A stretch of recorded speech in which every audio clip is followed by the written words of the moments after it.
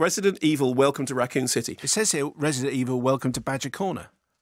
Does it? Oh, that's Simon Paul having a joke. Okay, so in 2017, on this very programme, I closed my review of the 6th instalment of Resident Evil, and I went back and checked this. Thusly. Yeah, thusly. I said, final chapter, how long will it take them to make the next one?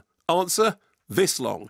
This is now number 7, the live action thing, and a franchise reboot. Kaya Scodelario, I always get that wrong. Kaya Scodelario is in the lead role. She's Claire, whom we meet in the end of the 90s, returning to Raccoon City, where she grew up in an orphanage with her brother Chris.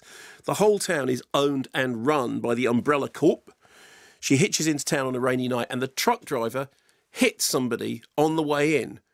Looks terrible, except that somebody then gets up and disappears off into the woods. No. The dog runs out, licks up some blood from the floor. No. Bad things start happening to the dog. Something terrible is at work. Really? There is a plague of infection, and stuff is going to happen, and zombies will have to be fought and stopped.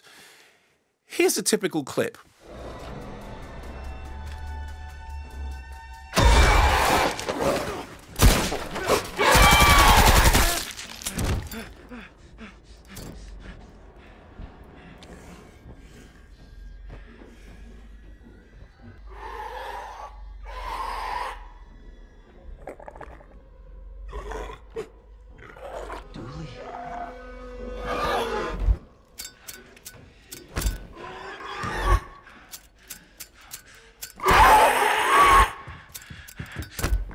Is that someone's gun not firing? Clickety click, clickety click. It's not dialogue heavy.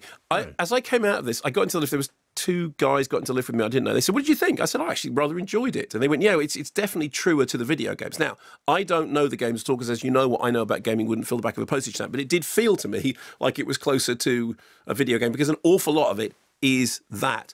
And when I was reviewing number 6, I said, well, it's rubbish, but it's perfectly fine rubbish. In the case of this, it isn't rubbish. I mean, it's not a masterpiece, but it's, I mean, like I said, it kind of looked to me like one of those Fangoria-friendly movies that I used to like in the 1980s when Brian Usner was using polymethylcellulose and working with... What's that? It's the stuff that you do physical scrungy effects with. And Screaming Mad George, who was the effects whiz, would make everybody's heads turn inside out and their bodies go all sort of scrungy. And I always kind of liked those movies. And it kind of was a bit like that. It actually has a plot. I mean, it's not an original plot, but it is a plot. And it achieves a level of cranked up grotesque madness that was nostalgically enjoyable. So, number 6, rubbish but fine. This, not rubbish and fine.